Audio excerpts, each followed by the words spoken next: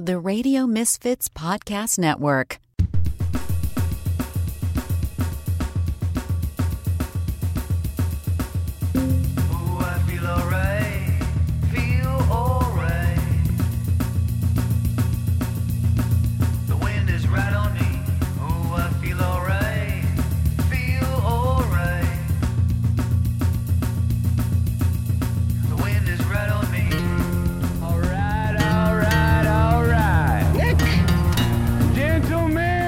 Your buddy, kind of guy you can drink a beer with. Start your engine! It's the Nick D Podcast. All right. It is the Nick D Podcast. Hello. Hey, thanks for listening. Thanks for subscribing. Share. Tell all your friends. Please give us feedback. Rate and review us on every platform. And check out every podcast on the great Radio Misfits Podcast Network. My thanks to Jason Skaggs for all the sounds and the music and the themes and all that cool stuff. Hey, you want to be a sponsor? You can advertise with us on the Nick D Podcast. Sales at Radio Misfits. If you want to be a part of the Nick D Podcast with a voicemail message of some kind, any kind, 24/7, we encourage the voicemails. 773-417-6948. Any emails, feedback, comments, questions, anything. Megaphone Message requests. Send your email to nickdpodcast@gmail.com. Coming up on episode 99. That's right, 99. Oh, yes, episode 99. You got to love it. It's like Barbara Feldon. And that joke just aged me. And if you get it, good for you. You're over 50. Anyway, on episode 99, my old friend Tara Handron is going to join me. She's a terrific actress and a good writer. And she also is sober. And we're going to talk about how she transitioned from all the alcohol problems that she had, transitioned to being sober, and how she helps other people get sober. If you are a regular listener and you know me at all, you know that I'm a recovering alcoholic. And Tara is an actress that I actually directed many years ago in a play, and she's gone on to become a counselor and works at treatment centers and is in D.C. helping people out. And she actually wrote a one-woman show about sobriety, getting sober, and about meetings called Drunk with Hope. We're going to talk with Tara and catch up with her, and she's amazing. Esmeralda Leon is going to join me, as we always do. We're going to talk about more of the celebrity romantic stories. We got a megaphone message to get to, and we're going to taste some more Japanese snacks. That's all coming up on the show. A little more details about the Zanies show. Our next live event is Tuesday, January 17th. Our special guest is unbelievable Emmy Award-winning stand-up comedian and writer Dwayne Kennedy, live on stage with us. 847-813-0484 or rosemont.zanies.com. Get your tickets now. This is going to be a big seller, so get those tickets now. It's going to be interactive. We're going to be giving stuff away. You'll be a part of the recording of a podcast. Me, Esmeralda, my dad telling jokes, the amazing Dwayne Kennedy, all live right in front of you at Zanies in Rosemont on Tuesday, January 17th. Get those tickets now. So we'll talk more about that and everything. So it's going to be a fun podcast. We'll continue to jump along here, and episode 100 is next, and that's going to be a very special episode with all kinds of clips from the past, and me and Esmeralda will be your hosts, and we will guide you through some special voicemails and some special wishes and clips from the first 100 episodes of the Nick D Podcast, which will drop on Friday.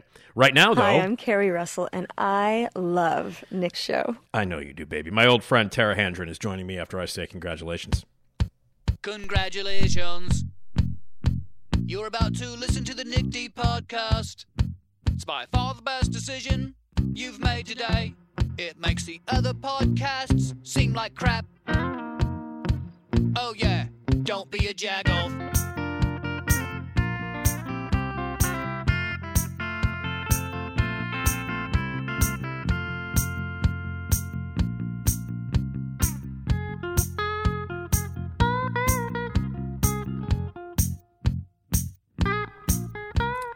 I am very excited to welcome to the podcast an old friend of mine who I directed in a play, many years ago, and just thought she was amazing, and she was terrific in the show, and she's a terrific actress and a great writer. And as the years have gone by, we also have a lot in common in the world of getting sober. And I talked to her about that on her, on my old show, on the radio show, and I wanted to bring her back to talk about just her and the writing, and she's got a one-woman show that she wrote about getting sober called Drunk with Hope. And one of the reasons why I wanted to bring her on, besides the fact that I think she's great, is we are smack dab in the middle of the holiday season, and this season is one of the roughest times for people who are attempting to get sober or stay sober. So I wanted to talk with her about that and much more. And that is my old friend Tara Handron. Tara, how are you? I'm great. How are you doing? I'm good. Thank you so much for doing this. I really appreciate it. Oh my gosh, thank you for having me. I always love talking with you. It's great. So you are in D.C., and what's happening weather-wise out there? Because as we speak, some real heavy shit has been happening around the country. It's cold. It's getting to be winter here, but it's definitely not Chicago. It's not as cold as some parts, but it's getting chilly. Getting chilly. There's been some stuff being dumped, in the middle of towards the East Coast. They're getting some horrible stuff as we speak. So hopefully everybody will be surviving that. But you've been here. How long were you in Chicago, by the way? I was in Chicago 8 years, and but it's funny because Nick, not everybody, but many people here in DC think I am from Chicago. Sure. Because I moved here from Chicago, and also I love Chicago. I still love it. It had this incredible impact on me professionally, personally. So 8 years compared to now I've been here for 16, which just seems crazy. Yeah. But those 8 years were so important and such kind of formative years for me. So yeah. Well, hey, listen, once you're in Chicago, it never leaves you. I don't care. I mean, I'm born and bred, Tara. I grew up. I don't know. I mean, I think you know this already. I grew up just blocks away from Wrigley Field on Addison, so I'm born and bred here. But I always know that people who have moved here and spent a significant amount of time here, the city stays with you. It's funny here in DC. If I see anybody with Cubs, White Sox, I'm like, hey, and sometimes they're like, you're super weird, and I'm like, oh, then you must not really be from Chicago. Right. Because we were always happy to talk about our sports teams in Chicago. So there you go. Really? Yeah. Well, I just want to properly introduce you. Currently, you are living in D.C. As you said, you've been there for 16 years, and you are the VP of Fundraising and Marketing with Unity Healthcare in Washington, Yes. D.C. Please tell me all about Unity Healthcare, and what does the VP of Fundraising and Marketing do? I think I can figure it out because the title is kind of self-explanatory, but please tell me about Unity Healthcare out there in D.C.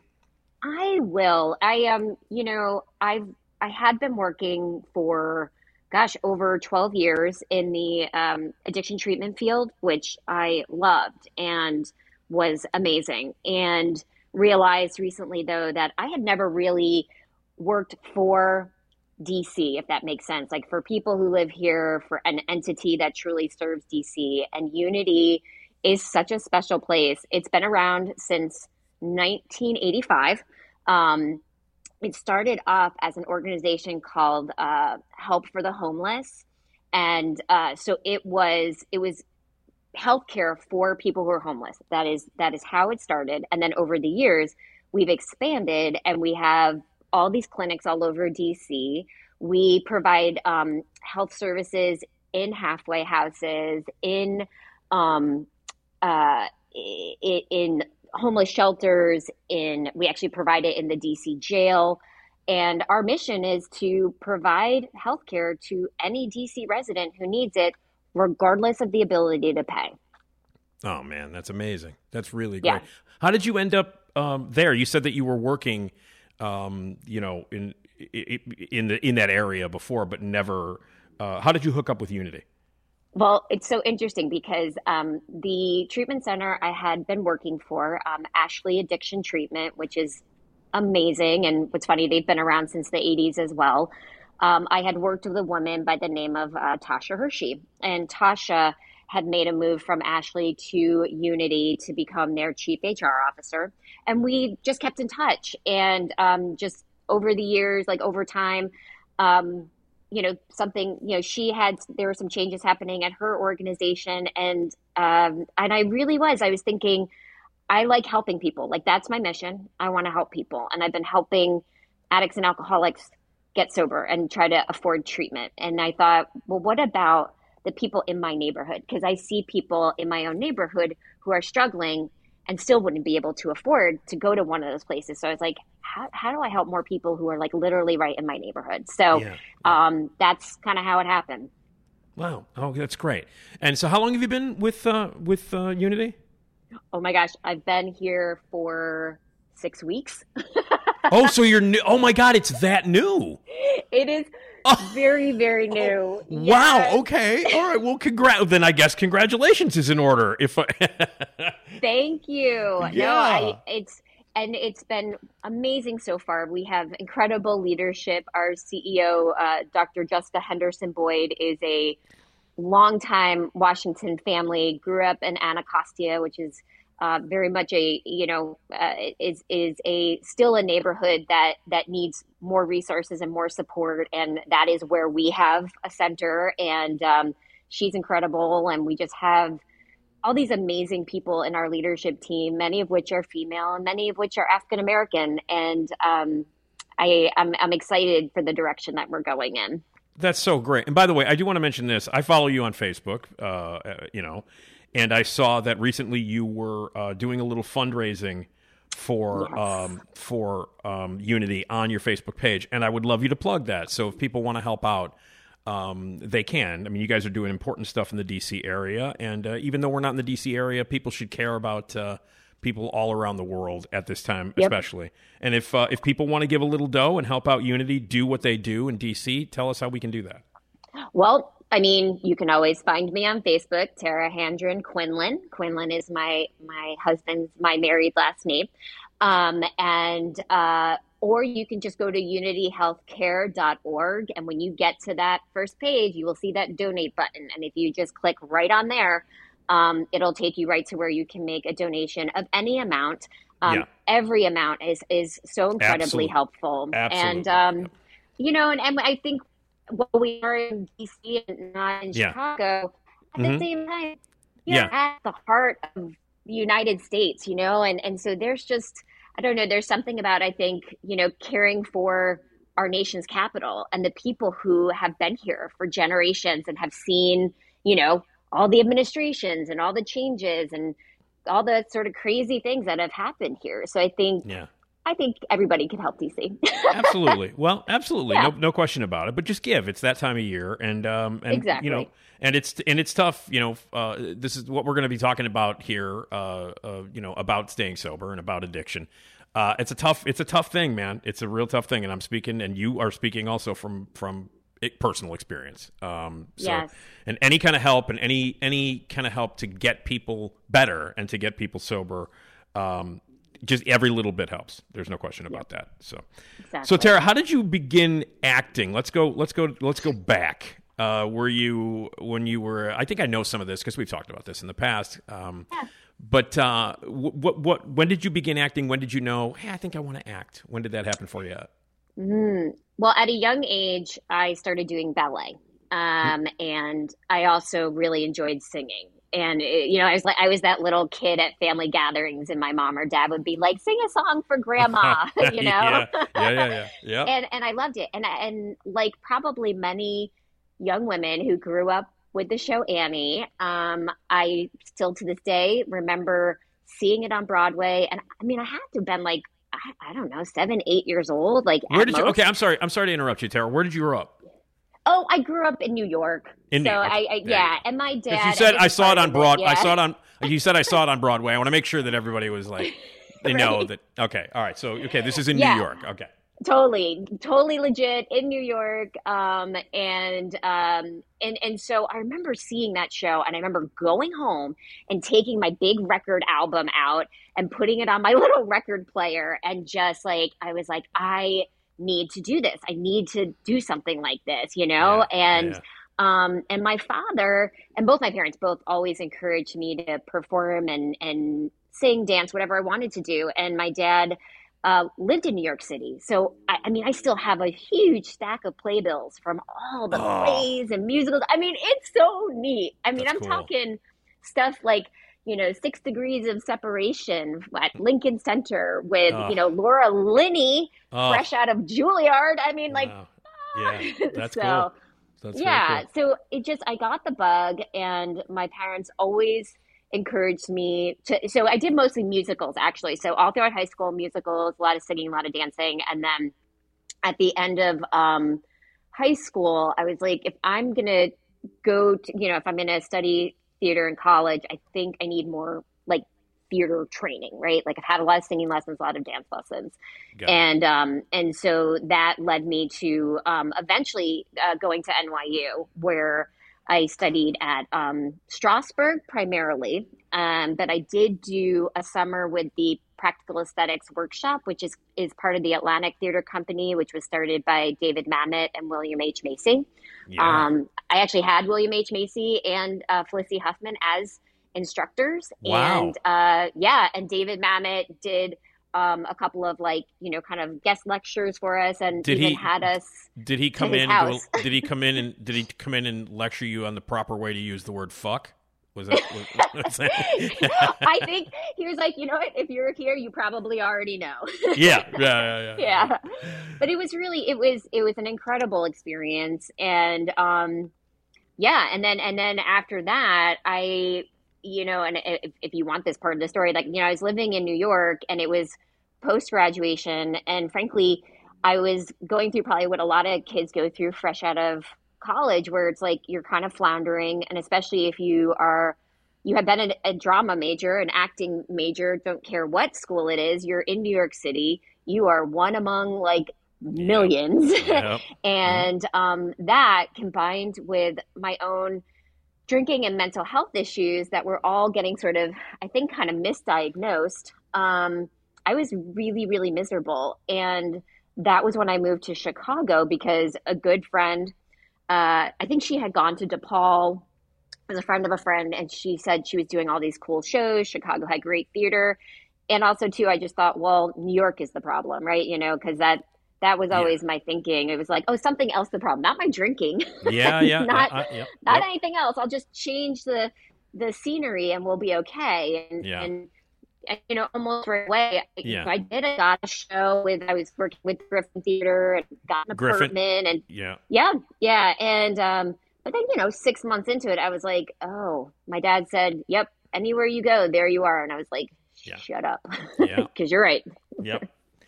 Yeah, well, I mean, the thing is, I will say this. It's like, it's interesting because I spent so many years in the Chicago theater community, doing storefront theater and stuff. Well, obviously with the factory, as you know.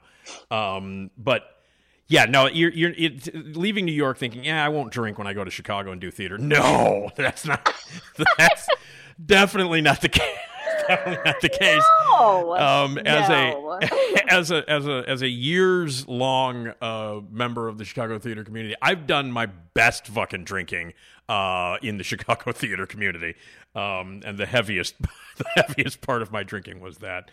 And there was a long period of time where everything associated with me doing theater was so closely associated with drinking. It was hand in hand. It was like, I'm doing theater, I have a rehearsal, I will drink after the rehearsal. I have this, I will drink after that.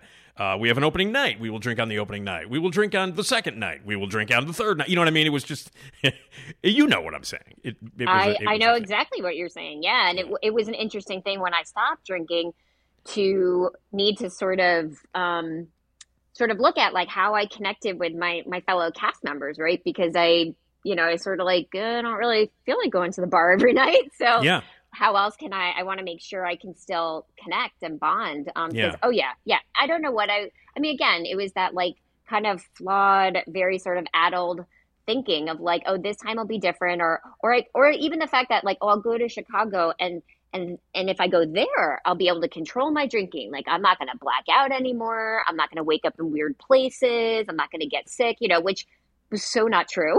Yeah. All those things happen there. Yep. So. Yeah. Well, I mean, New York, everybody, and I can understand that if you spent if you grew up in and around New York, then you're going to think, well, it can't be as crazy. And New York is crazy. I've done drinking in New York. I've gotten drunk many times in New York City. And it is easy to associate that hectic, crazy world of drinking exclusively with that city, but it can you can get loaded anywhere. Is basically especially if you want to get loaded. Like, exactly. If you want to get, you're gonna find it, and absolutely, and I did. Yeah. Well, let me ask you this: so you did that, and you came to Chicago, and you were doing theater here, and then I cast you in a show called Jesus Toast Christ. of the Town. God damn! It's my favorite show that I've ever directed. Toast of the Town. It truly is my favorite show that I've ever directed. I thought it was the funniest. I still think it's the funniest show that I've ever directed, and I'm proud of the insanity that I kind of put together in that show. And it's still, I have memories of just laughing my ass off every time I watched that show. And it was like 2005, right? That was way back then. Oh my God, yes. Yeah, actually, it was like, I think it was the last one I did before I moved. That would make sense. I think so. Yeah, I think so, because you said, 16 years. That kind of coincides with you leaving Chicago. Oh my gosh! So when you came to audition for us, and you, by the way, you were magnificently funny in the show. I just want to say that. Thanks. I thought you were great, and also I do want to say this: we had an extension, and I want to give you some props here. We had an extension on that show because it did so well. It was such a huge success that we ended up extending, and an actress named Laura McKenzie. Who was playing sort of the comic female lead in it. She was basically playing Groucho Marx. Yeah. She had to step out for the extension, and I had you step up and play that role, and you kicked ass. And again, as you know, Laura, those are some big fucking shoes to fill. Oh my God, they're huge shoes. Huge.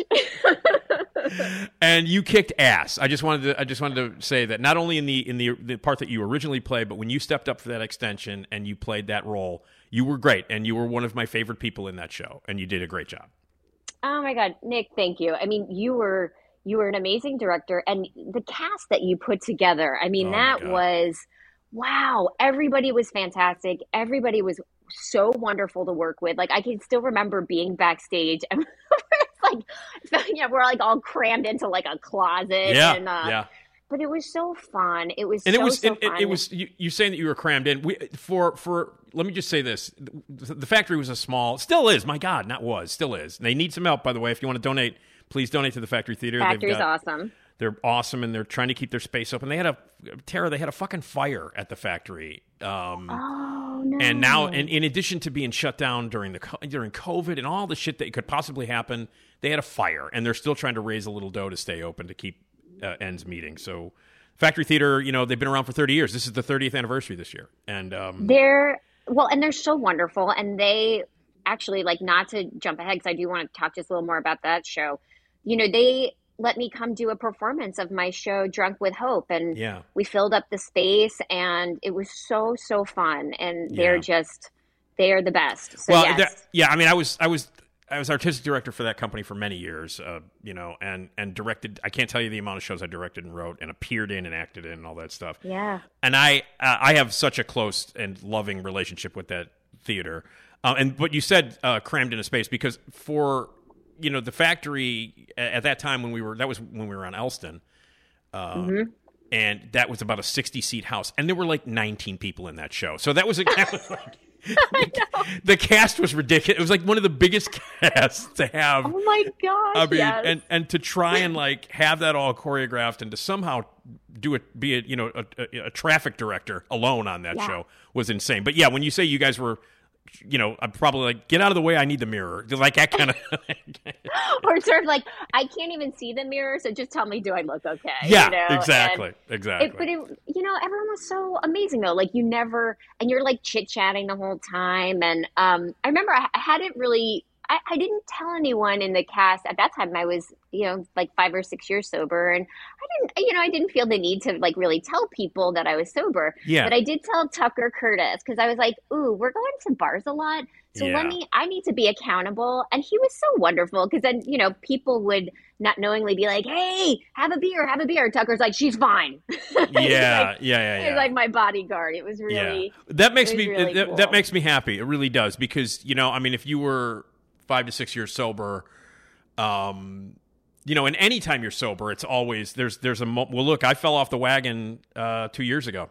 I was 5 years sober, and I fell off the wagon after I got fired from WGN, and spent 6 weeks in my apartment, not eating and drinking Jameson, and then I ended up in the hospital.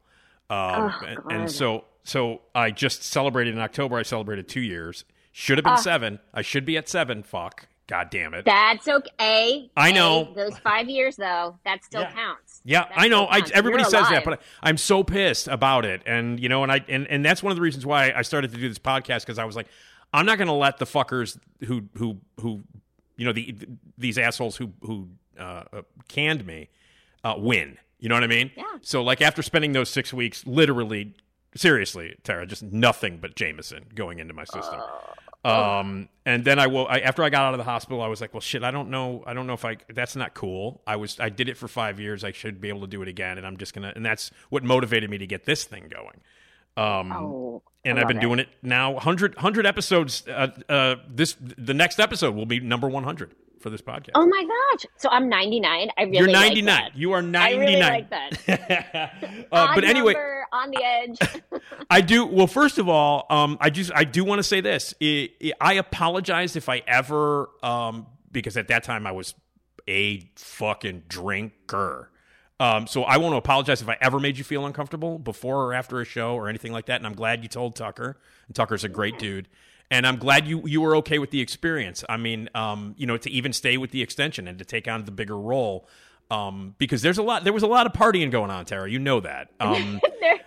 There was. And what was funny is, you know, I was talking to a dear trusted friend of mine who's also sober, who she had a career at Second City, all sorts of stuff. And I said to her, well, don't I have to go to the bar? Don't I have to go? And she was like, I don't go to bars today. And I was like, yeah, but what about if you're doing a show, Dada? She's like, yeah, I just don't go to bars today. And I was like, okay, that's interesting. You know, so, you know, I was like, okay, I will invite people to coffee. I will get to the show early. I will find other ways to connect. Well, you know? I'm glad that and you were fine, by the way. You were wonderful. Okay. And the cast was really wonderful too. Like, no one ever was like mean or bad or anything. Right. Like, I just was like, good for y'all, because I was like, I really just don't want to do that to you. You know, me drinking.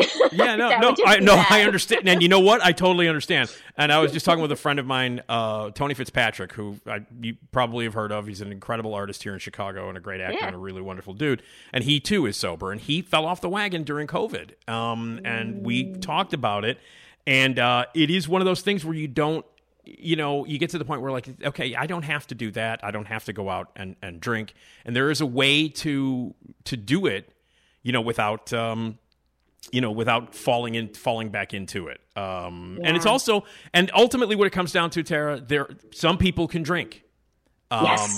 You can't. Yep. I can't. Nope. My friend Tony can't.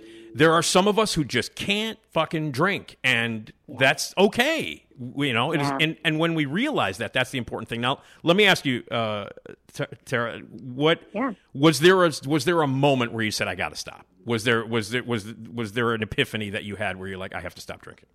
Yes. So what's interesting, and I've heard other people who have had this experience, like, there's some really, really bad things happened in a short period of time. Other bad things had happened, almost equally as bad, but for some reason, at that point at that time, it was April of 2000. I had just done a lot of bad stuff. I was actually trying to not drink so much. I had a very, very nice boyfriend. We'd actually known each other from growing up. And so what's interesting is that, you know, he had seen me partying in high school, but I don't think he ever anticipated, you know, years later that it would be the way it was, which was, you know, trying to drag me out of places, blackouts, like inappropriate behavior, just all sorts of stuff. And he was on a business trip, and I was mad for no good reason, no reason. I think maybe just because he was traveling, I was like mad. And so I was like, you know what? I'm going to hook up with this guy. And it was a guy that I had been working with, and I'd been temping at a place. And that was a pattern for me, where I would temp places as my day job, and like kind of keep it together while I was working there. And then as soon as I was done there, I'd go out with everybody, I'd party, I'd do whatever I wanted. And then it'd be like, cool, I'm never seeing you again, you know? And so I did that, and he totally found out. I was just like, I'm a terrible liar, which I'm glad, because I had never seen him look so angry. I had never, like, just this whole side of him that I had never seen before. And again, someone who is very kind and like very, very understanding. And he was just like, I am done, and was like throwing my stuff out of his apartment into the hallway. And so I was like, the next day I was going to Florida to see my family, to go to fucking Disney World. Oh my God. Oh yeah, it was a nightmare. And so he's like, get your own fucking ass to the airport. And so I did, and I get to Florida, and I'm just like crying the whole time. And I was so desperate that like, so I'm there with my mom and my brother, and I was trying to keep it together and not ruin it for them. But like, I just like, my life was literally falling apart, and I'm calling my dad, and I'm like telling my dad what happened. I'm sorry, but you got to be really, really desperate if you're going to tell your dad, like, yeah, so I cheated on my boyfriend, Dad, you know. And right. You know, I will say my dad is he's a psychologist, and he was really amazing. Like, he was, at no point was he like judgy or anything. Like, he was just like, I love you. All right, we'll just figure it out, you know. And and I promised everybody I would go to a recovery meeting when I got back to Chicago, and I did. And I looked for all the differences in the room. Like, so like if someone, I was like, oh, that person's gay, or, oh, that person's older than me, or like a lot of people with kids taken away, which is really sad. Yeah. But like, I was like, well, I didn't have any kids taken away, so I'm okay. I don't belong here, you know? And my mom, God bless her, she just, and to this day, like I think of it as like this window that just almost shut again, where I told her everything, and she was like, she just wasn't having it. And she was like an enabler in the most loving way up to that point. She loved me. And, but she was just like, you know what, Tara, just go to another meeting. Like, she was just like, it's Chicago. Like, there are probably like hundreds, you know, she just was not having it. And I was like, ooh, okay. And so I did. And at that meeting, I met some young women who said, hey, come to this group, you know, next week. And I met a bunch of more young women. In fact, I reconnected with a woman that I knew from the acting world. I was like, oh, hey, what's up? We were like, we bumped into each other at like a benefit. But yeah, so that's, but it was like this crumbling that happened. Well, so, I guess you have to, at some point you have to hit, for many people, you do have to hit some sort of rock bottom. I know that sounds like a cliche, but it's true.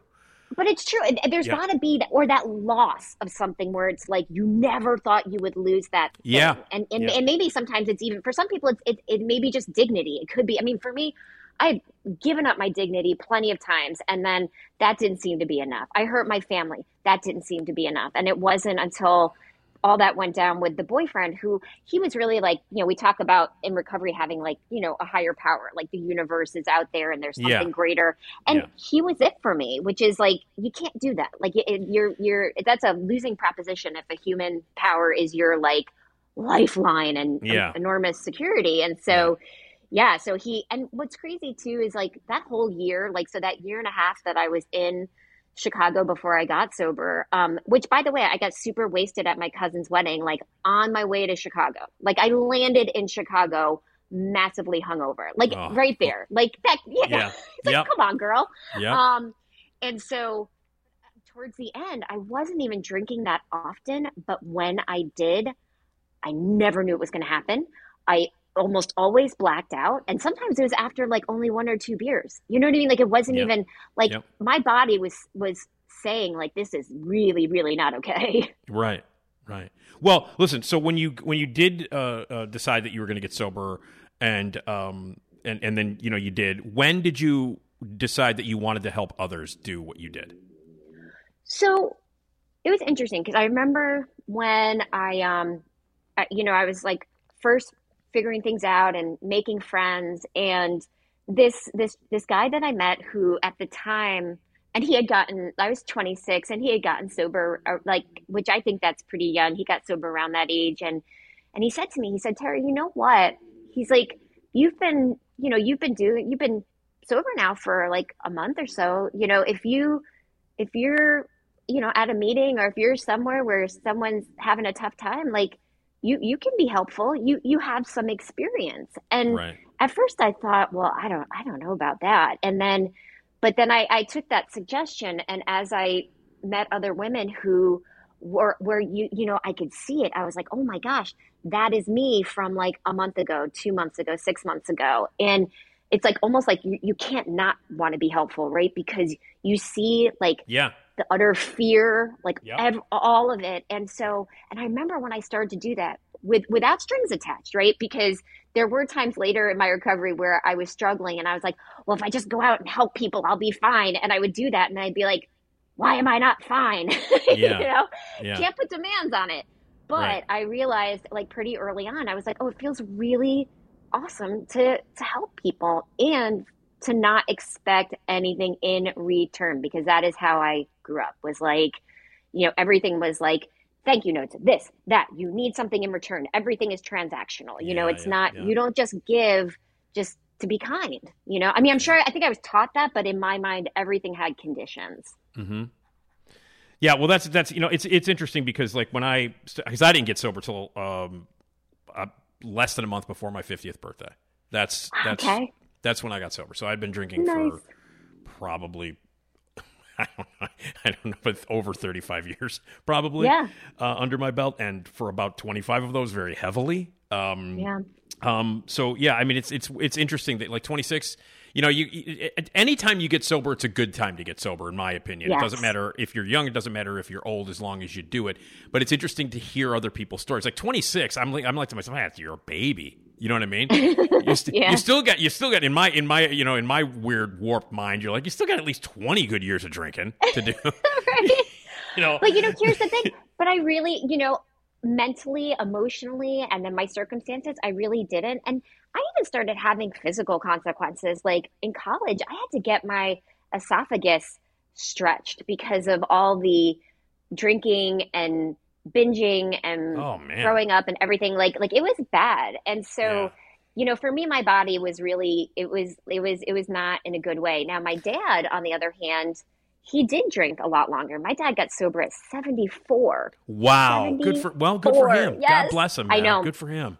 He's amazing, and he's been sober now for over 10 years. And, you know, amazing. what a blessing. I mean, we have like a whole new relationship. But course, right there, like you said, like, I mean, cause there were times where I looked at him and I was like, oh my God, are you not done yet? I was like, that doesn't even look fun anymore, you know, and it probably wasn't, but yeah. Well, it's interesting that you say that, and I know that this sounds, you'll understand this, and I'm going to say, I mean, I might sound like a jagoff here, but we're all like people who have gotten sober or are in recovery, and we're never not alcoholics. We're going to be alcoholics till the day we die. That's, you know, you can say recovering alcoholic, but I am an alcoholic. You know what I mean? That's it. Me too. And, but the thing is, like, there's that unspoken sort of nod you give to one another, because you said you could spot people. Do you feel that way? Do you feel like we're in? And I don't want to sound like a pompous jagoff or anything, but we're kind of in a club, right? Like where you can look at somebody and talk to them for 2 seconds. And does that happen to you? Oh my gosh, totally. And you know what? That is a gift, and I get to enjoy that gift. I'm not going to feel weird or bad because when I bump into someone else who lives a life without alcohol and like we got that in common, that's something special. We live in a society that still, I mean, hyper glamorizes alcohol. We live in a society that like we see the society attacking nicotine, attacking cigarettes, attacking vaping. What's not getting attacked? Alcohol. It just doesn't. So not, you know, no offense, alcohol companies, but seems like you guys are doing just fine, and everybody's willing to spend lots of money and ads and all that kind of stuff. So for those of us for whom it really is poisonous, I love being part of the club. I do too. Do you find it like when you're after you got sober, did you find yourself going, my God, there's a lot of drinking in this show. Oh my God, there's so much drinking. And did it hit you like a ton of bricks just in society in general, living a normal day? How much alcohol pops up in the world just during a normal day? It did. Yeah. You know what's interesting? So when there was one show I did, which is still in addition to probably Toast the Town and this other show are probably like my two favorites. And this was one show where we didn't do any drinking because it was a show written by Tim O'Malley, who's a Second City alum. And I know Tim.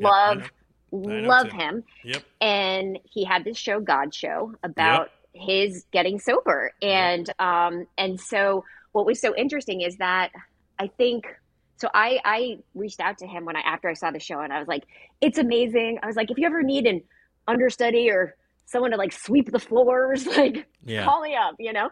And sure enough, the one woman who was in it, she had gotten a show in Milwaukee. And so he did want an understudy, and it was such an amazing experience. And it was so fun to be in a cast where there other people were sober. And so there just wasn't even that whole drinking vibe. It was really kind of fun. It's also very unusual. It's so unusual. Yes. It is. I do want to mention I want to get back to really quickly Toast of the Town. Again, one of my favorite shows ever. And you know how often I would sit in the back and just watch. I mean, I didn't have to be there. My job was done on opening night. I directed the fucking thing. I didn't have to be there. Yeah. But I literally was there. I probably saw that show during its run. I probably maybe missed 4 performances, and I would just sit in the back and laugh my ass off. And one of the things that I loved about that show was a lot of cast members. The only people who knew, and I think you know where I'm going to go with this. There was an old TV show in the 70s that Ron Liebman, the actor Ron Liebman, was in. He was mostly known for, like, he was in Norma Ray, and the guy won the Tony for playing Roy Cohn. Angels in America. Which, by the way, did you fucking see that? Did you see it? Him in it? I did. God damn you! I am amazing. Damn I know. Oh my gosh. So I got a student ticket when I was at NYU, and I saw it with Marcia Gay Harden. Yeah, saw God it with damn it. him. Jeffrey Wright. Yes. Yeah. All right. God damn Joe it. Mantello before he started directing everything. Son of a bitch. So anyway, I'm sure this came up. I'm positive that you told that story to me back when we were doing it, because Ron Liebman became a running gag in the show. Yeah, I know. Particularly this show called Kaz that he was in. When you first came in to Toast of the Town and we were doing the show, you had never heard of Kaz before, correct? No, I mean, I knew who Ron Liebman was, but I definitely did not. But now it's so funny because I'll see sometimes like, oh my gosh, what's his name? Allison's husband. Manny. Manny will like put stuff like occasionally in. Yeah, like, Manny Tamayo, yeah. Yes, he'll reference Kaz or something. I'm like, yes, I know that. Yeah. Well, that was a thing. That was a joke between me and Scott. Scott Oaken, by the way, and Ernie Deek wrote that play. And Scott threw in all the Kaz stuff because that was a joke between me and Scott, because we were obsessed with that show.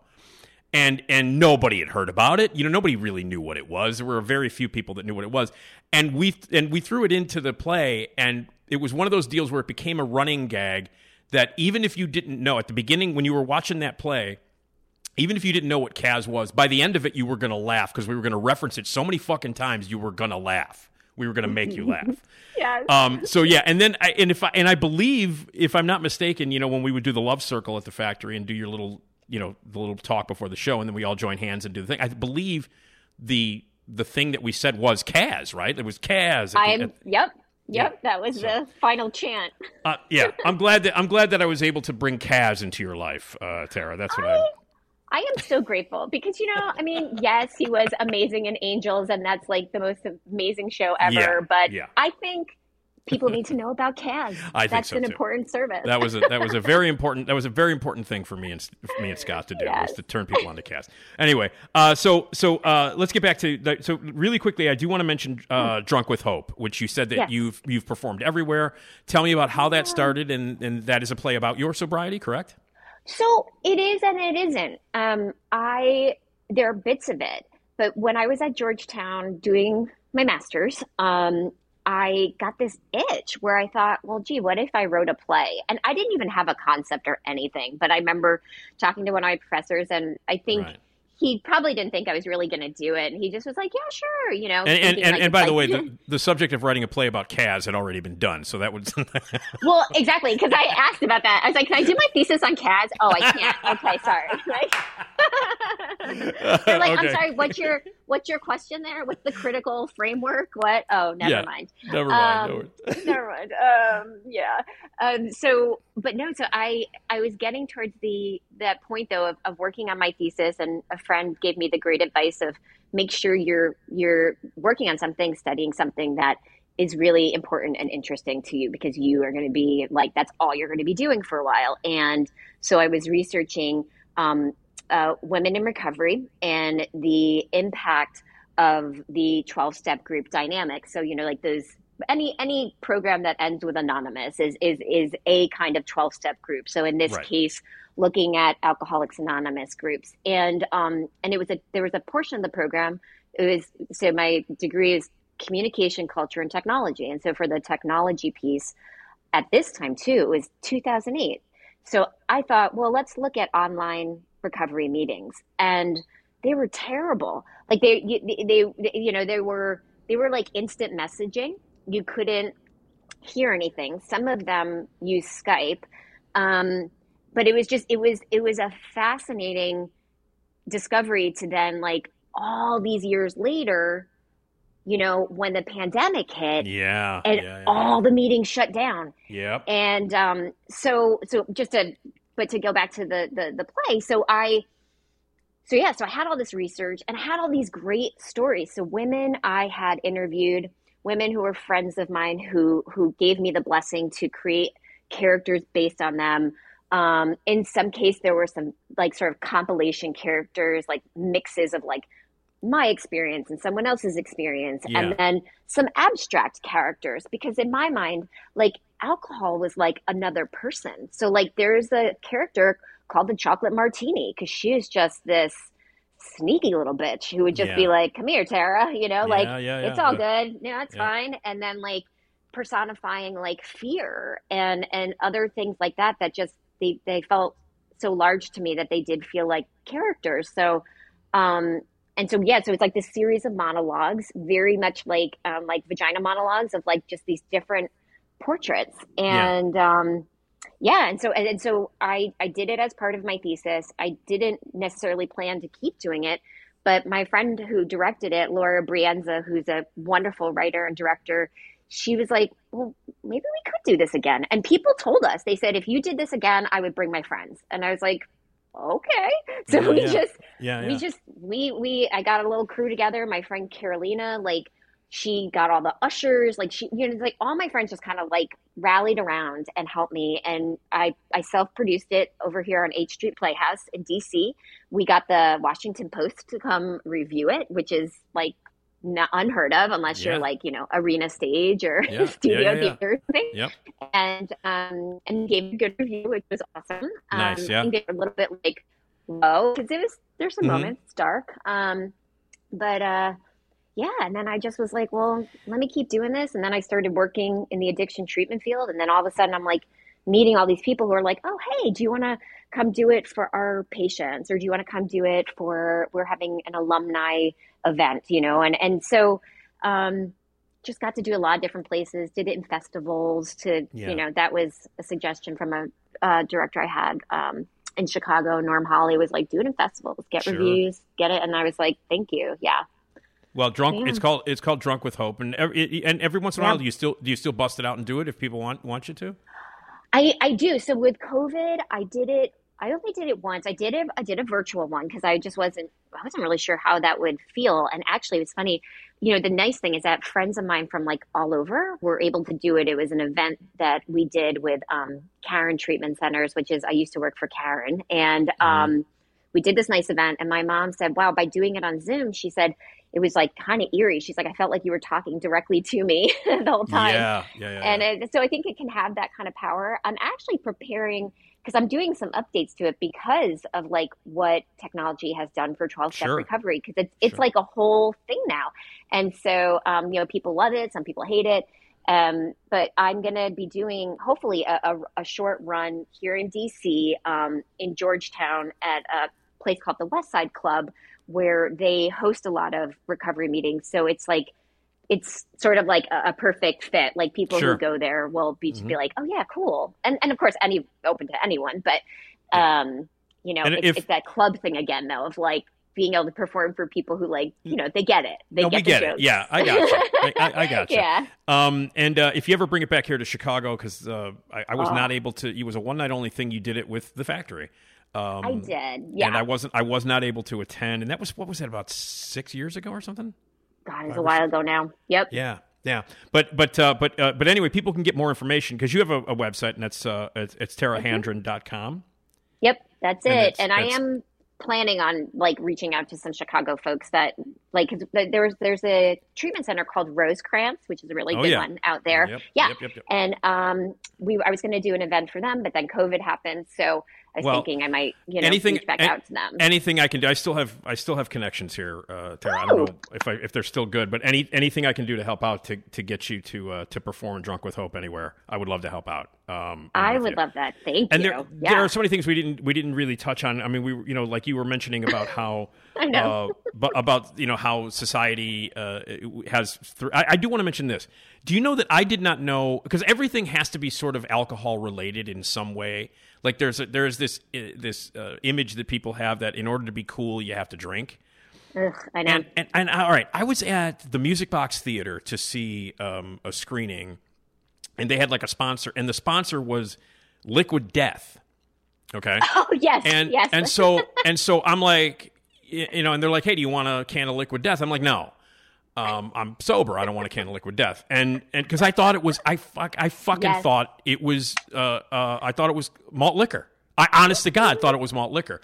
It's water, and it's water. It's mineral water. It's sparkling water. It's regular water, flavored water, but it's called Liquid Death, and the can is huge. It looks like a can of malt liquor, and I immediately was like, what the fuck? And so all this time until this year, Tara, I did not know that Liquid Death was water until that night about 2 months ago.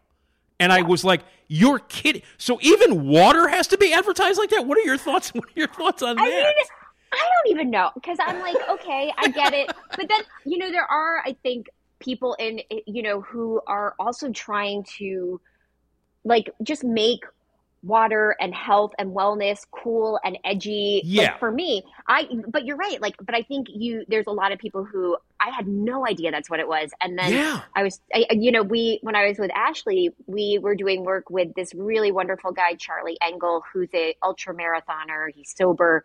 I should get you a copy of his book. Like, he's got this amazing story. Yeah. And he introduced me to was it the Death Water or whatever Liquid Death. Liquid Death. It's Liquid Death. He was he was like, no, it's really great, and here's their mission. And I was like, wow. Okay. But see, the thing is, and then after I tried the product, which I was a can of sparkling water. I was like, oh, this is good. Yeah.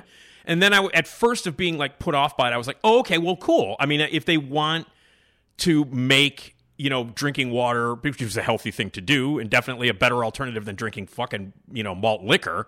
Totally. I'm all for that, but it took me a minute. I was like, "What the fuck?"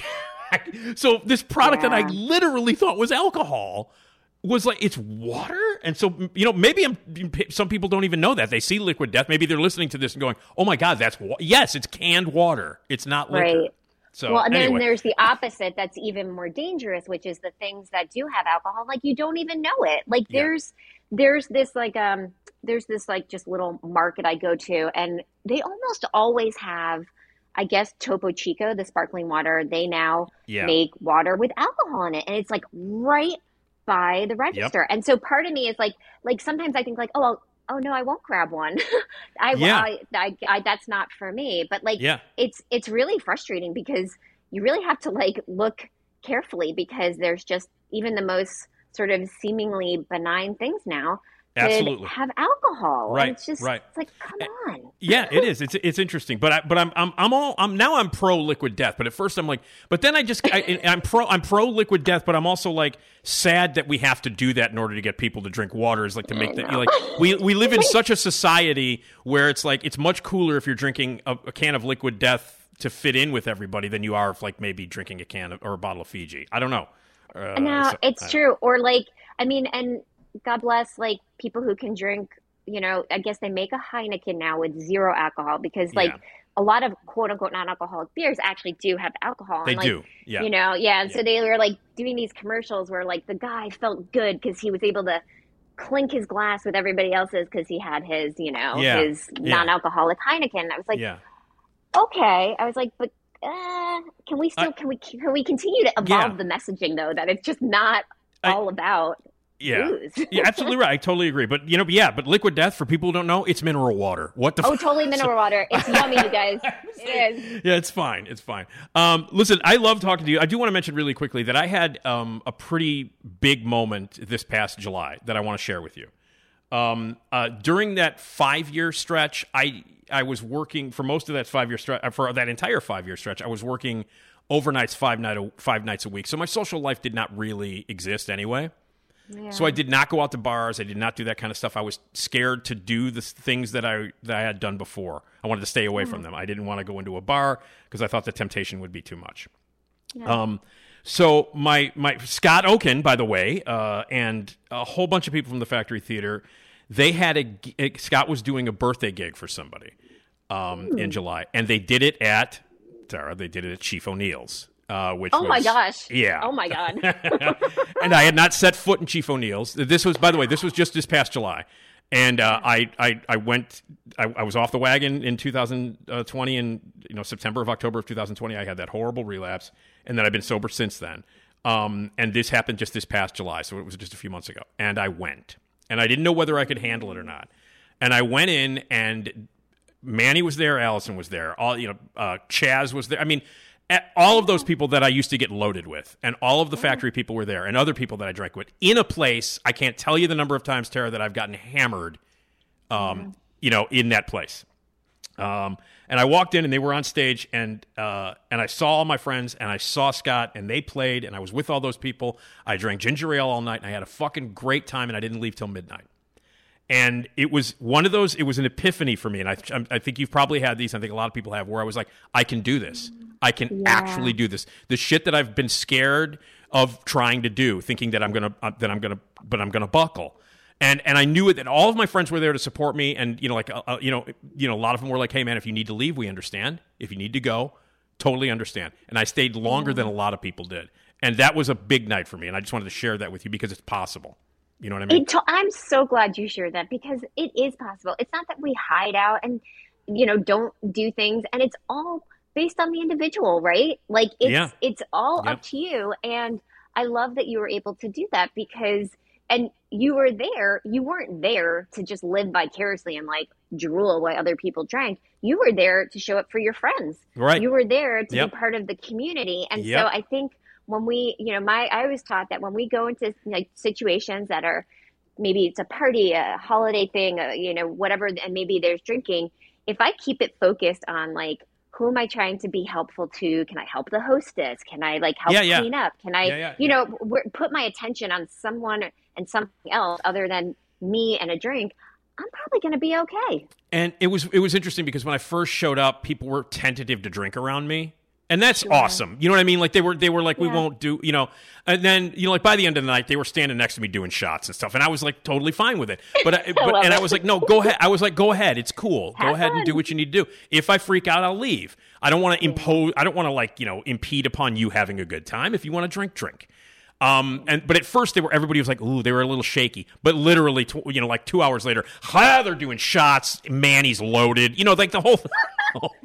And it was great. It was great. So I wanted to share that with you and to let people know that you can indeed do those things that you used to do without drinking. It can be done. Absolutely. You absolutely can. And you listen to your gut.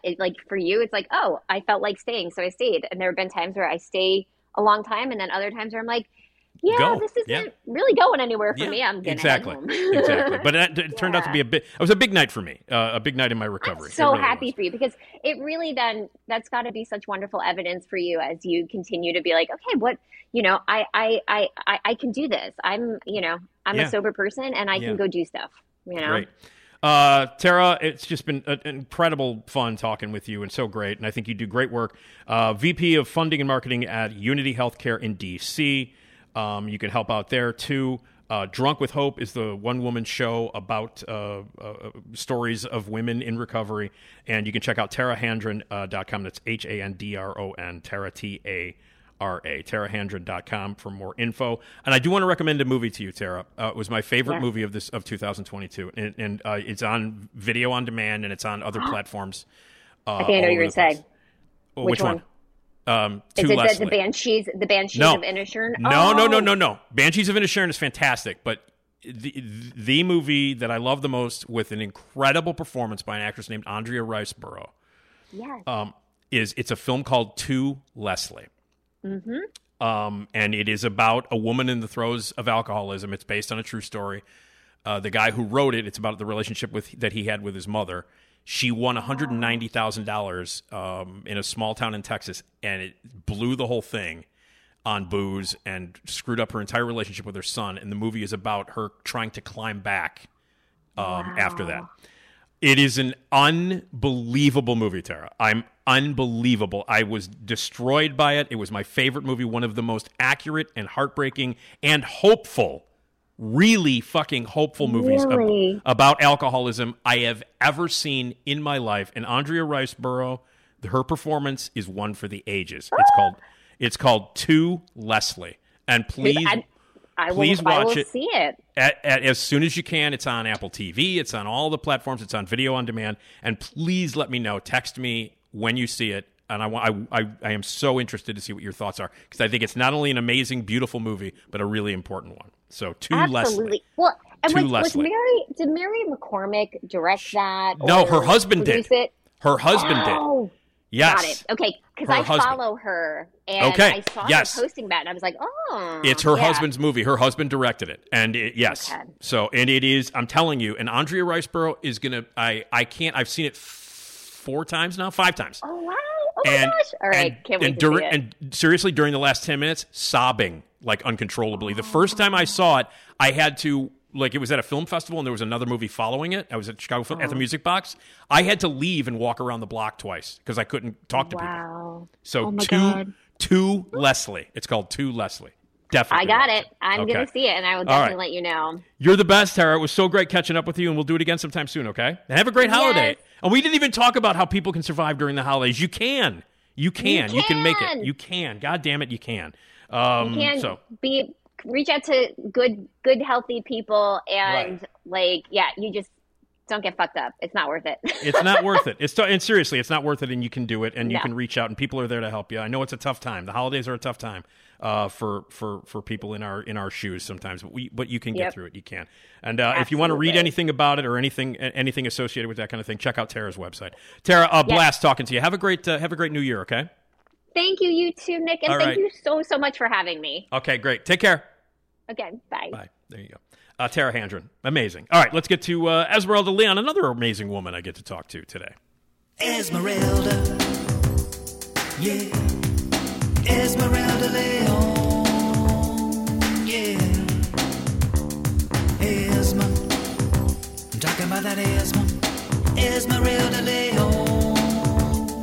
Yeah. Esmeralda. Yeah. Esmeralda Leon, yeah. Get yourself some Esma. Love me some Esma. Esmeralda Leon, yeah. Esmeralda. There it is. There's the theme song for our good friend Esmeralda Leon. Hi, Esmeralda. Hello. How are you? I'm good. How are you? All right. Building up, getting ready for the lovely Christmas holiday. Apparently, we're going to have 75 inches of snow, and it's going to be 17 below. Cool, as it should be. Right? Just for Christmas. just for Christmas. You going out to the family in the Joliet area? Yes, I will be going to visit the parents and the brother in Joliet for the Christmas, because they won't come this way. No. No. And I wouldn't either. I wouldn't want them to come here. I'm like, I don't know what we would do.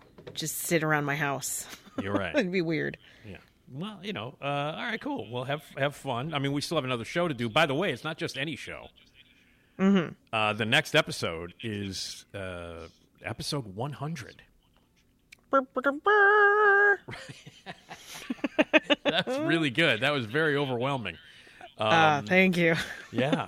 And you and I will be hosting that one, the whole show. And I gathered together a bunch of clips from some great guests over these past 99 episodes. Nice. And we will play those back. We've got some lovely little greetings that people have left on the voicemail. Very good. Saying congratulations on 100 and all that cool stuff. And you and I will reminisce about our favorite stuff that we've done in the past 100 episodes. So we'll be a big celebration for episode number 100. And that'll be dropping on Friday, our next episode. But this is episode 99. It's nothing to sneeze at, Esmeralda. 99 is pretty good. No, of course not. 99 times. That's right. We have done this so far. Do you remember the song 99 by Toto? No. Nobody does. It's from their 1981 album, Hydra. Oh, boy. So this was the album before, like, Rosanna and Africa. That was when they became, like the Heathen Toto.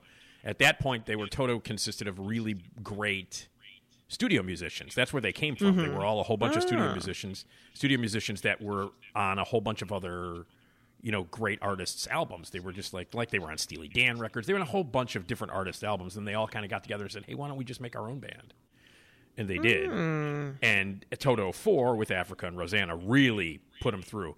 Hydra was they had one hit off of Hydra. Of course, you wouldn't count it as a hit because it wasn't number one. But yeah, no, it's not a hit. But 99 got a little airplay on the AOR market, the FM AOR market, back in the early 80s. 99. I can't tell you. I can't remember, but 99 was the song. Okay. And so we should be playing that right now. I should be playing that song right now, only I can't really play songs on the podcast because we'll get sued. But yeah, 99 by, not 99 Luftballons. That's different. Right. This is just 99 by Toto. And I'm trying to remember. Hold the Line, I believe, was their hit. Can you Google that real quick? Hold the Line. What, Toto's hit? Yeah, Toto's hit off of that album, off of Hydra. Oh, okay. I was like, no, because Africa. I think it's that Africa song. No, Africa and Rosanna. Those were the big ones, and those were on Toto 4. But the album Hydra, which came out before that, which has 99 on it, which is the song that I'm referencing because yes. But Hold the Line, I believe, was the bigger hit on the album Hydra. Hold the line. Love isn't always on time. You know that song? No. It is not on this album. It's not? No. What's on Hydra then? What are some of the names? Hydra. Yeah. All Us Boys. White Sister. St. George and the Dragon. Okay. Lorraine, Mama, A Secret Love. And oh, that's 99. only 8. What about 99? Yeah, and 99. Wow, okay. No, that makes sense. Back in the 80s. Okay, wow. What is Hold the Line on? Is that on Toto 4 then? Hold the line. Love isn't always on time. Love isn't always on time. You remember? Oh, wait, I think I know that one. Because then it has like a dun, dun, dun. Yeah. Bit. Dun, dun, dun, dun. Okay. Love isn't always on. Yeah. Yeah. That is not on Hydra. That's on Toto 4? Wow. Let's see here. All right. I was. Okay. I don't know what it's on. All right, whatever. I think it might be on It's on Hydra. their debut.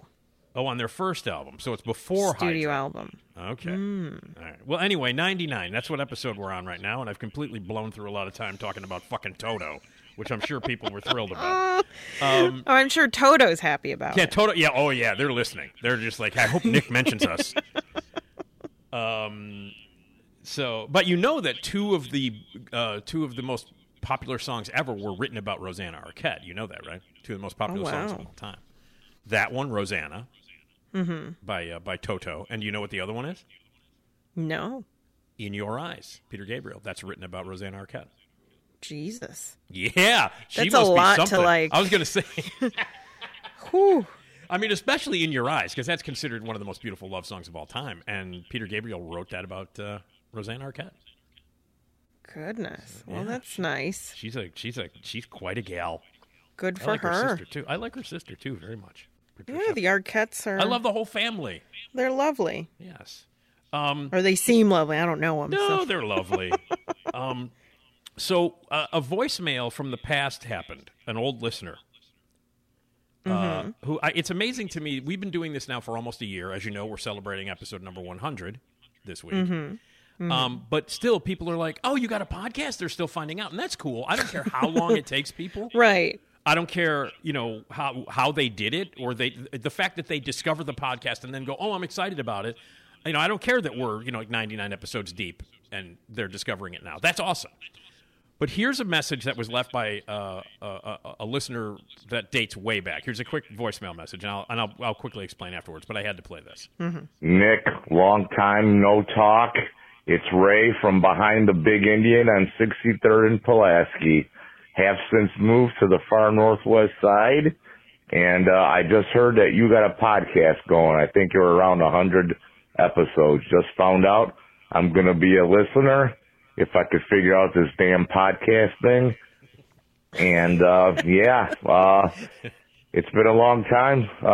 Last time I think I talked to you, I was in the delivery room of Lutheran General Hospital before my son was getting born, and my son just turned 13, so I go way back with you guys. Knocking out the lights in the gym at Luther North, and, of course, can I get a schwig? All right, brother. Talk to you later. God bless.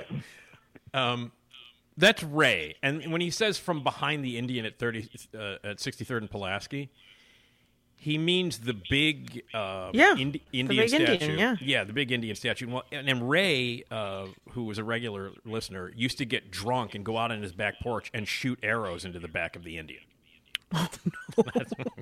He would go wow. And he would call me at like 2 o'clock in the morning and go, all right, I'm going to go out on the back porch and shoot the Indian. He'd go out with a bow and arrow set and shoot arrows. So if you ever drove past whatever it is now, it used to be a muffler place. I don't know what it is, or if it's still there. I don't even know if it's still there. The big Indian at 63rd and Pulaski. If there were arrows stuck in the Indian's butt or in his back, that was Ray.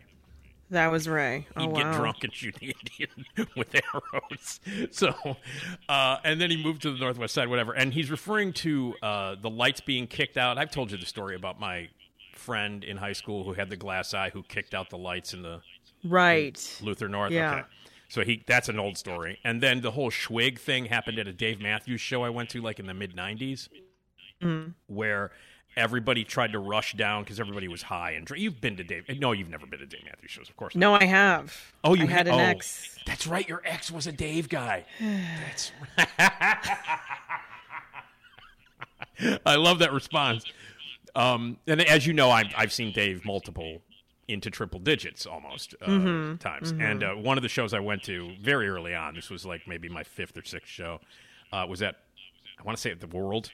Oh, yeah, the Tweeter Center or whatever the hell it was. Yeah. Where you used to work. And some people were trying to sneak in, and I had pavilion seats. I was like, I had 5th row, and I was by myself, and I had great seats. And a dude snuck up and stood next to me, with the puka shells, the whole fucking thing. You know what I mean? Like of course. The whole white boy douchebag puka thing. But he was like 19. He was a kid. Mm-hmm. And I'm drinking a beer and I'm watching the show and I'm about almost finished with my beer. There's probably like maybe 3 gulps left. And he's standing next to me. He's like, "You mind if I stand here, dude?" Because security, you might have been trying to kick him out. Yeah, right. No, well, I wasn't security. I was an usher. You were not okay. But well, whatever. He wouldn't have gotten past me. Goddamn right, he wouldn't have gotten past you into that pavilion, 5 rows away from the tickets. So anyway, he got past you or somebody, Esmeralda, somebody who clearly wasn't you.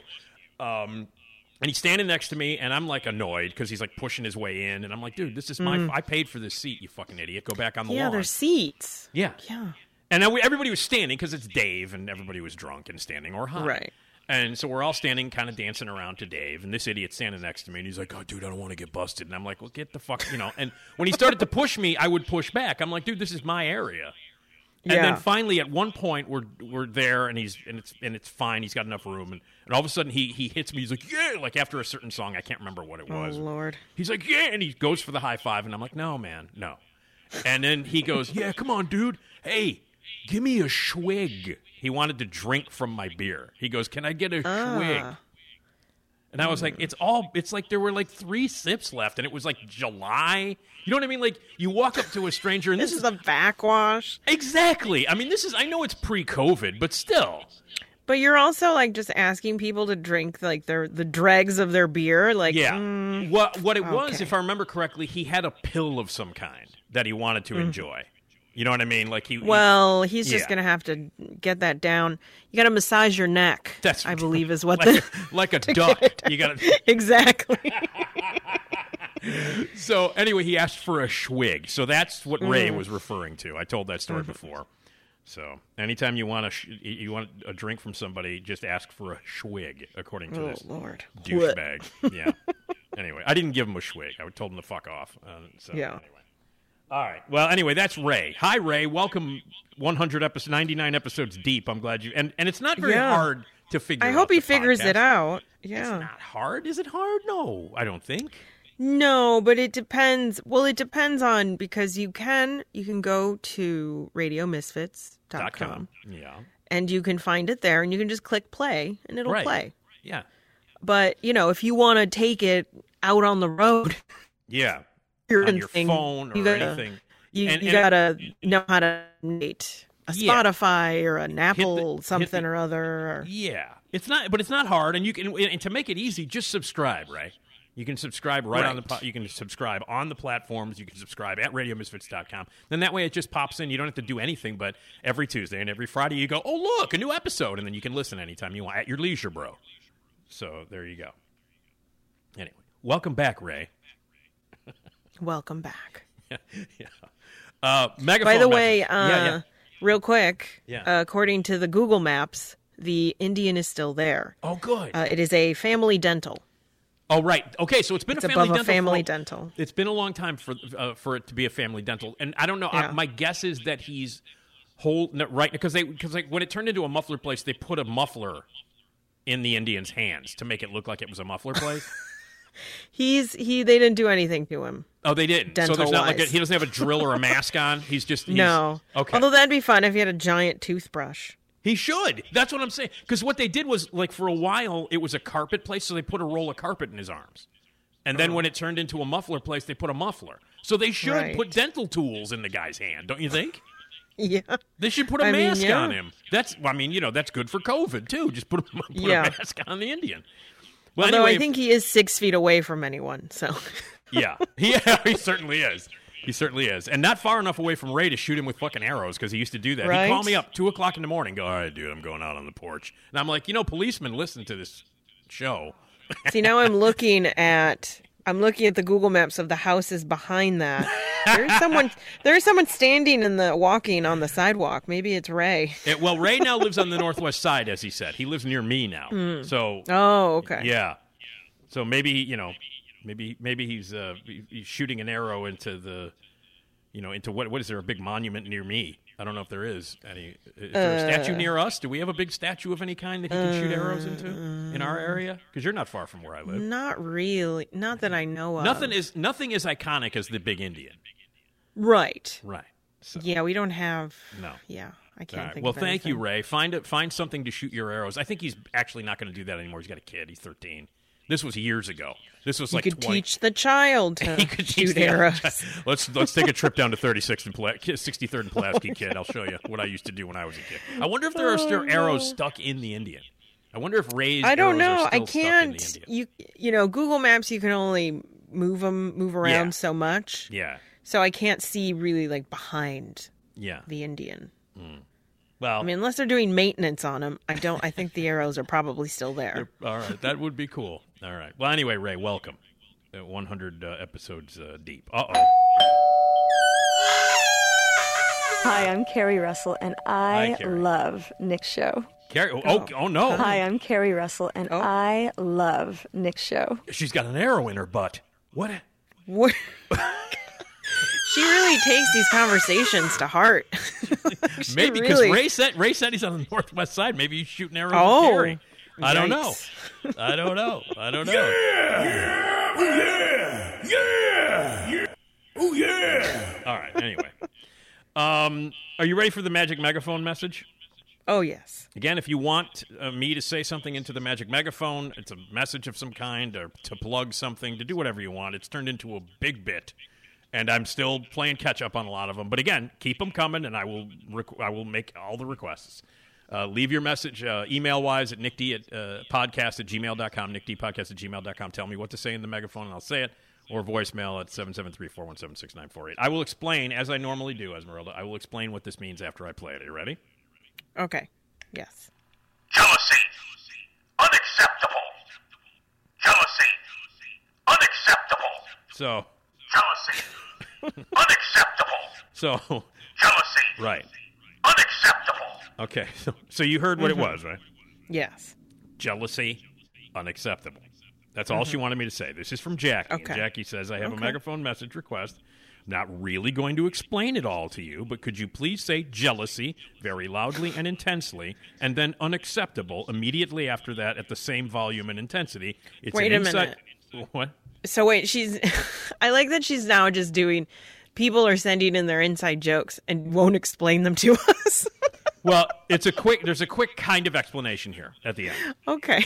She says it's an inside joke between my husband and I, and he will appreciate it when he hears it on the podcast. So no, we don't really get an explanation. We don't get one. I hope they're using us for their goodness. I hope there's no state secrets anybody's trying to. Unacceptable. Right. Jealousy. Right. Unacceptable. So that was nobody else listening to this podcast except for Jackie and her husband will get that. Yes. And again, that's the and nature. The people from the resistance. It is. It's some sort of code, isn't it? Now we feel like it's a code. Yes, we're helping out the resistance. Okay, cool. Yeah. All right. Well, anyway, if you have some sort of resistance thing that you want us to, some secret message you want us to send, we will do some it for decoder ring Exactly. situation if you want. All right, so jealousy is unacceptable, apparently. There's an inside story there that we don't know, Esmeralda. But that's, right. For the most case, isn't that true of all things, though? Isn't it true of most people? Jealousy is unacceptable? Yes. Yeah. Have you ever... I guess. Yeah. You ever been with someone who's, like, insanely jealous? No, I wouldn't. I wouldn't last. You'd be like, fuck off immediately? Yeah, the second that there would be any inkling, I'd be like, no. We're done now. And we're done. Yeah, and somehow I would expect that from you. I wouldn't expect. Yeah, no, thanks. And the people who are like that are usually quick. Like they will show their colors, their true colors, very quickly. Yeah, it's true. It's true. It is true. All right. Okay. Well, we've got some snacks to get to, and my dad is going to tell a joke. One really quick. We've been doing these romantic celebrity stories. Yes. And one of them involved Kristen Stewart enjoying unshowered sex, and when the man is filthy and smelly and licking armpits and stuff like that. Just lick an armpit. Why you gotta lick it? Gotta lick the armpit? That actually made me happy when I heard that. That made me happy. But then if you think of what if it has deodorant on it, and then you're yeah. Especially if you just got a layer of deodorant on your tongue. Especially if it's like Axe, then do you become a douchebag by default by licking? Does the douchiness of Axe just enter your body if you lick an armpit covered with Axe deodorant? Oh God! So we have that, but a couple of really quick ones. Oh, by the way, Zanies, we have a live show on January 17th. With great comedian Dwayne Kennedy. So get your tickets now. It's going to be a blast. My dad's going to tell a joke. You and me on stage. 847-813-0484, rosemont.zanies.com. Tuesday, January 17th. Legendary Emmy Award-winning Dwayne Kennedy is our guest, and we're going to have a great time. So get your tickets now. So Andy Roddick and Brooklyn Decker. Now, Andy Roddick, what is he? Is he a car driver? Is that what he is? He's I think he's tennis. He's a tennis player. Okay, I'm not up on this. Let's see. Brooklyn Decker is an actress model. Mm-hmm. And Andy Roddick and Brooklyn Decker used their agents as middlemen when they started dating. Andy asked his agent to give Brooklyn's agent his number, and Brooklyn considers that an act of chivalry. I guess. And again, this is stuff that you and I will sounds never very experience. middle school. Yeah. Although you could put rather than agents, friend. Yeah. You know what I mean? Like you could, for the regular people, you can put and use their friend as middlemen. Yeah. Okay. Which again, I'm kind of like, we're not in middle school. Like, is it like a status thing? Like, especially if he works for a big his agency is a big one, like it's CAA or somebody.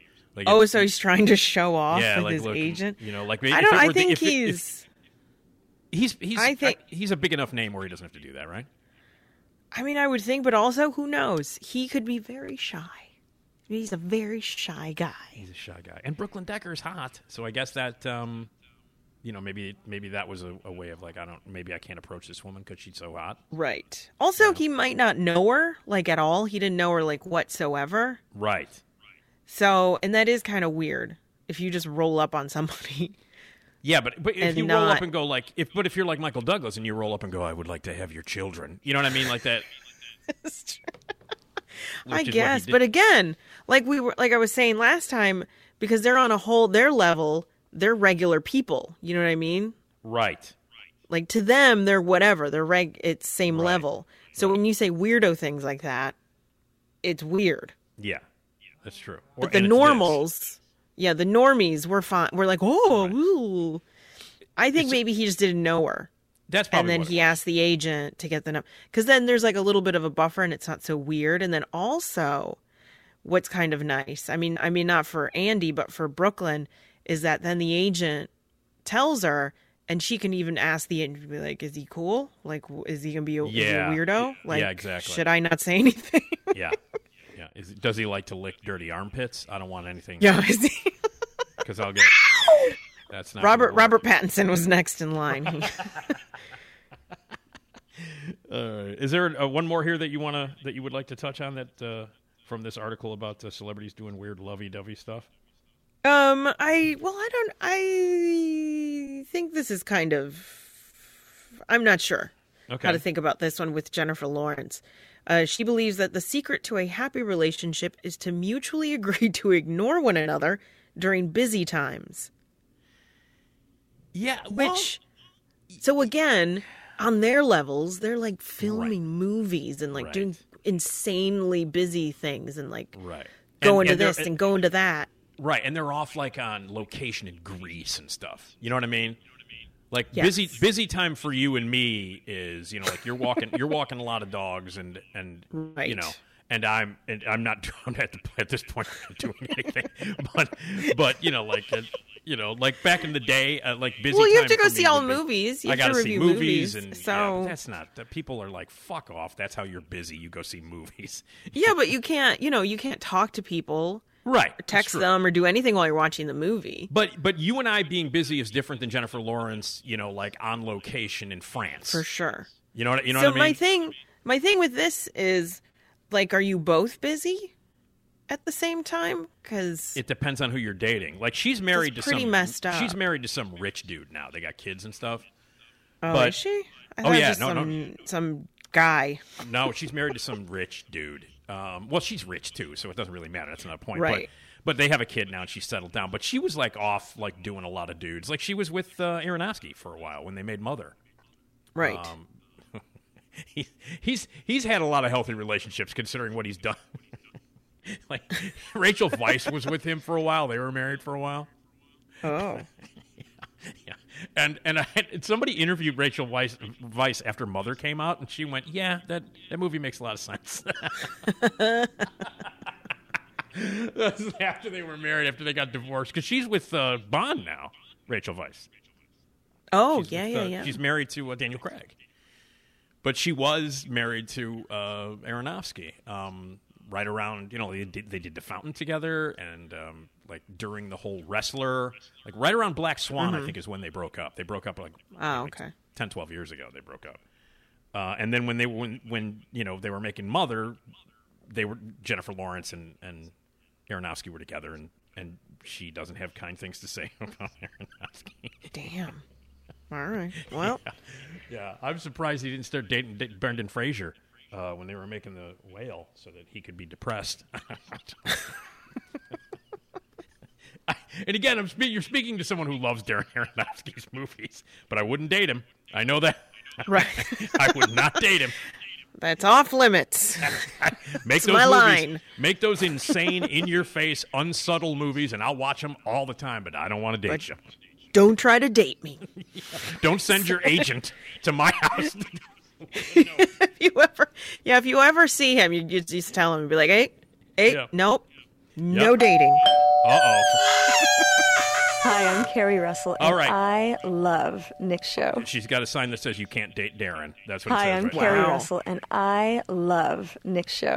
All right, she's walking out. Oh, she's got 2 arrows in her butt now. I don't know what's going on. Yikes. So anyway, hey, you want to try some candy? Yes. All right, we've been doing this again, Deanna, who, by the way, every year sends me Christmas gifts, and she, again, this year, I just opened them up this weekend, she sent them to me. She goes out of her way, and she lovely. she makes things. She made a really wonderful Christmas wreath for my parents' door. She made Oh, my it. goodness. She's incredibly generous and lovely and wonderful and creative, and she's very crafty, and she does all kinds of really cool stuff. And she got me a bunch of pens, because you know how much I like pens, Esmeralda.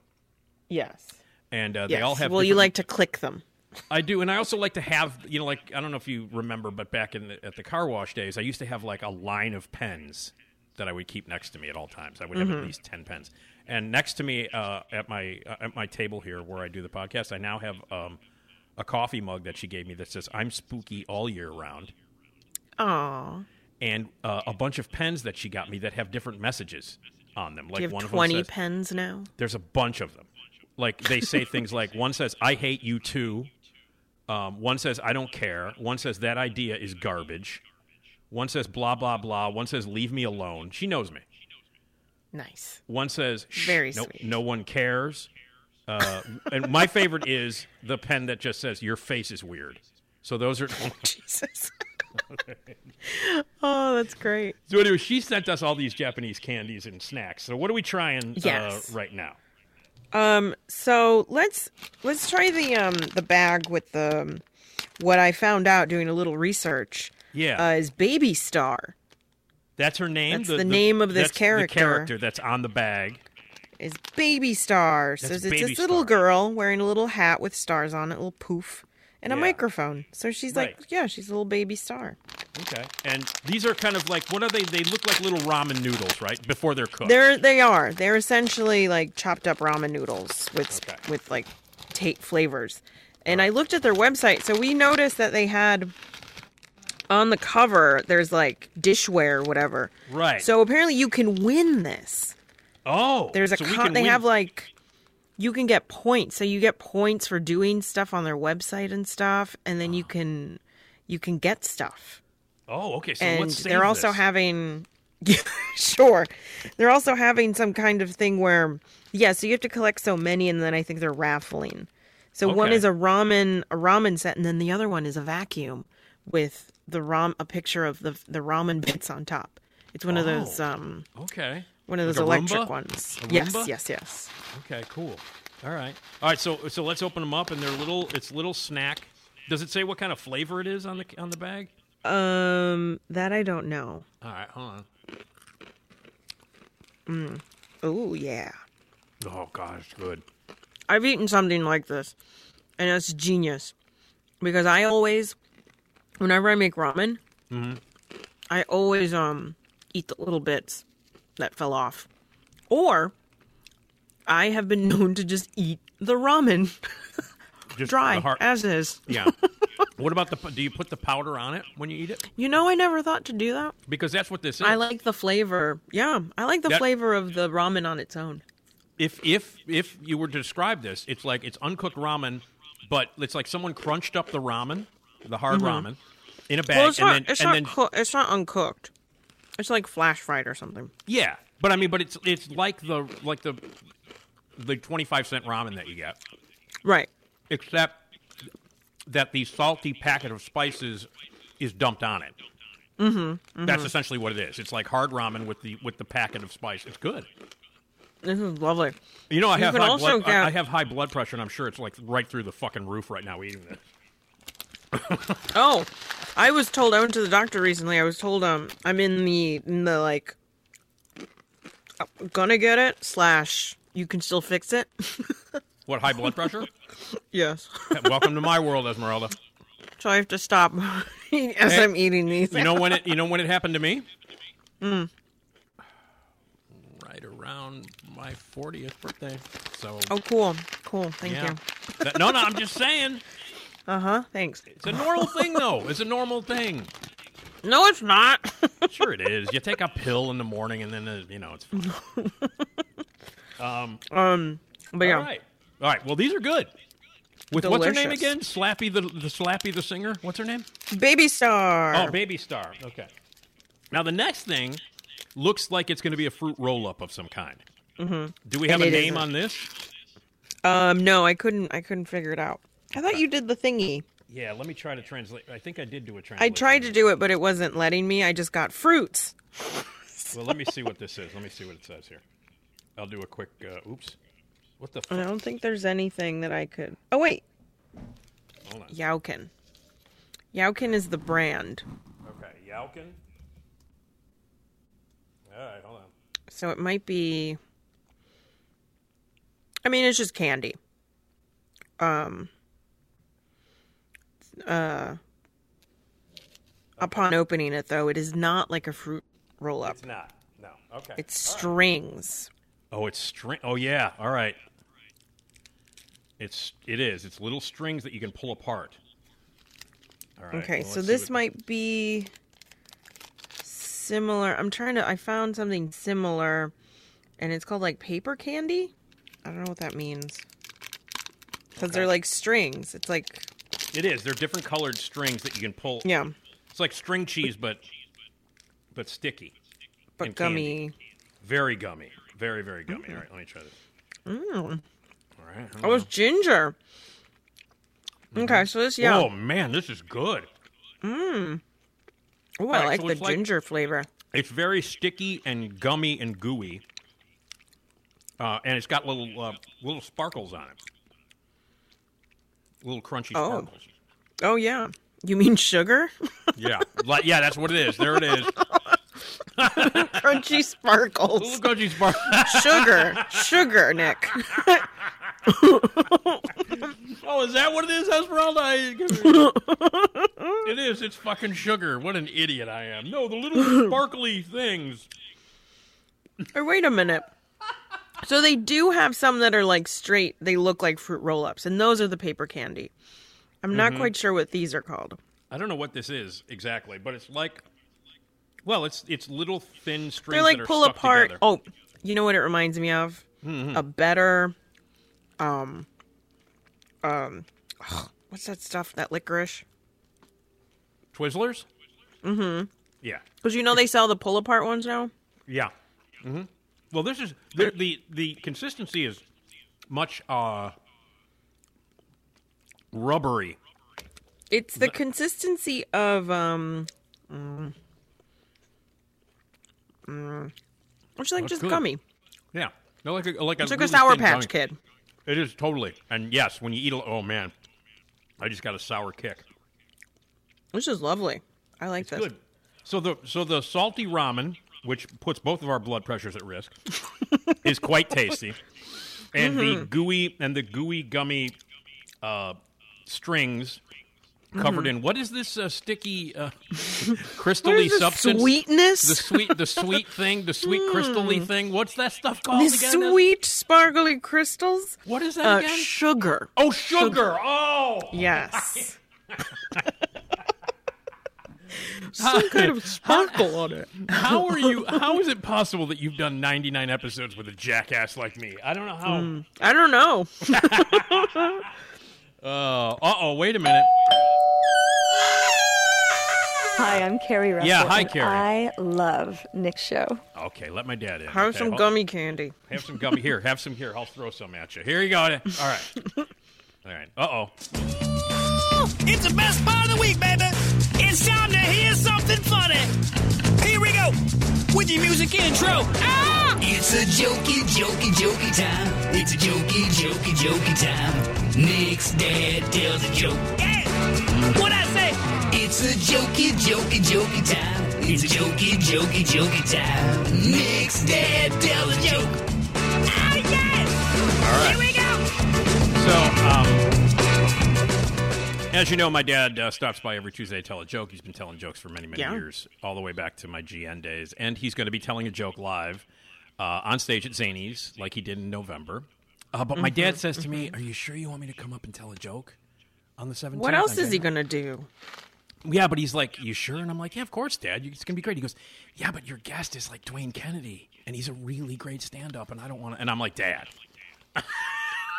He was like, no, I don't want to go up. You know, your guest is Dwayne Kennedy. And I'm like, I understand. Because Dwayne Kennedy is one of the best stand-ups ever.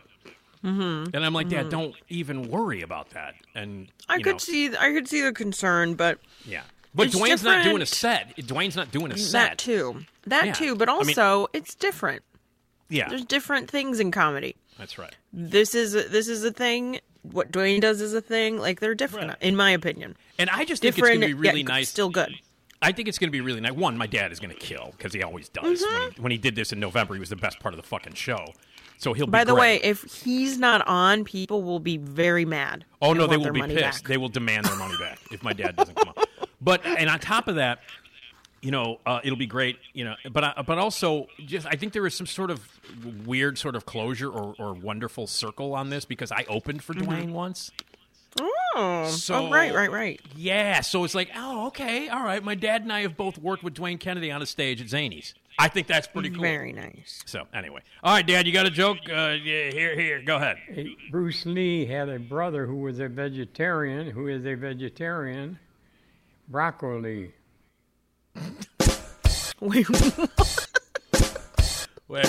hold on. All right, this is a thinker. Jokey time. It was it's not really. Jokey time. Nick's dad told a joke. Right. My dad kind of stumbled a little bit on that one.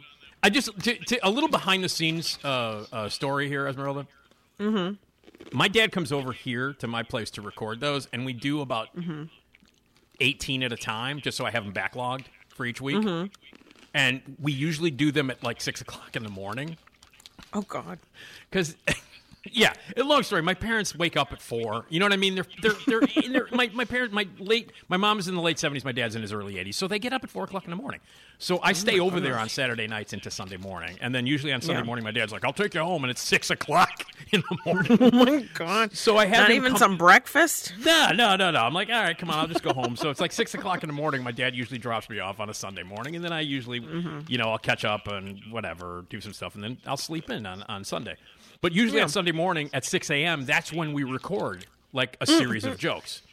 So my dad probably told this joke was probably number 15 of 18 when he recorded it. Yeah. And he kind of stumbled on it. But the joke is, Bruce Lee has a vegetarian brother. Mm-hmm. Broccoli. Oh. See? Now, see? Okay. There you go. He got the sugar thing. You with the sugar. And it's me with the jokes, because there's been a few where I've understood. This is why we work so well together, Esmeralda. This is why we work so well together. Anyway, speaking of working together, we are going to celebrate episode number 100, which will happen on Friday. And you and I will be the only participants of that episode, and we'll play back. I got a bunch of clips we're going to play back, and think about some of your favorite things we've done in the past 100 episodes, if you got any. Okay. Think about that, and we'll celebrate episode number 100. That's all coming up, and then we'll also we'll hold off on the snack thing. We'll go back to that at episode 101. Okay. Okay. So we'll do the Japanese snack thing a week from today. We'll get back to that. So anyway, I'll have to bring my own snacks. You have to bring your own snacks. That's right. So anyway, episode 100 is the next episode, and it's going to be a big celebratory fun. I want to thank Esmeralda. You rule. Always great. Oh, thank you. See you for episode 100. Thanks to my dad for the joke. Thanks to Ed and everybody at Radio Misfits, Jason Skaggs for all the cool themes and all the cool stuff. You want to be a part of the Nick D podcast, voicemail us 24/7, 773-417-6948. Email us with anything you want to email us about. If you got a megaphone message, nickdpodcast@gmail.com. You want to be a sponsor, sales at radiomisfits.com. And rate and review us on every platform, subscribe, and all that cool stuff. And I want to thank Tara Handron for joining us on this episode. And we will see you for episode number 100 on Friday. Thanks, everybody, for listening to the Nick D podcast.